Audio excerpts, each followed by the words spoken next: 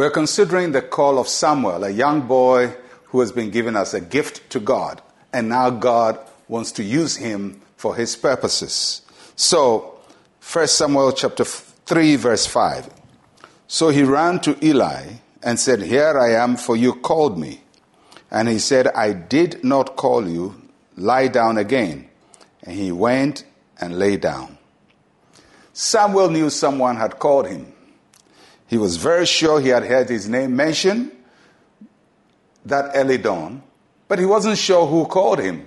And so he goes to the most logical place. He goes to Eli and presents himself to Eli. And why would he go to Eli? It's probably because Eli was used to calling him the whole day. And I can imagine an old man who is partially blind, weak. Samuel is the boy who is running around the temple, the tabernacle, and fixing things. And so when there is any need, Eli will call, "Samuel, Samuel, Samuel." He's used to Eli calling him. So at this time of this dawn, when he hears his name called, the logical thing is to go to the man who calls him all the time. I like Eli's response. Eli said, "I did not call you, go and lie down."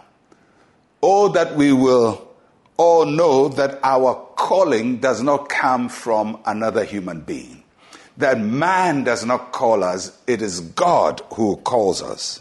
And although people can play important roles in our lives, they are not the owners of our destiny and the purpose of our life. And we must not give the credit of our lives to somebody else.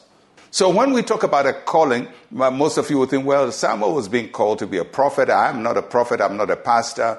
I'm just a doctor. I'm a nurse. I'm a teacher. I'm a carpenter. I'm a computer analyst.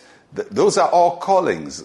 A calling is an inward drive, an inward urge you have within yourself to do something with your life. And if you really feel that what you're doing is what you must be doing with your life, that's a calling. And we have to always identify the source of our calling.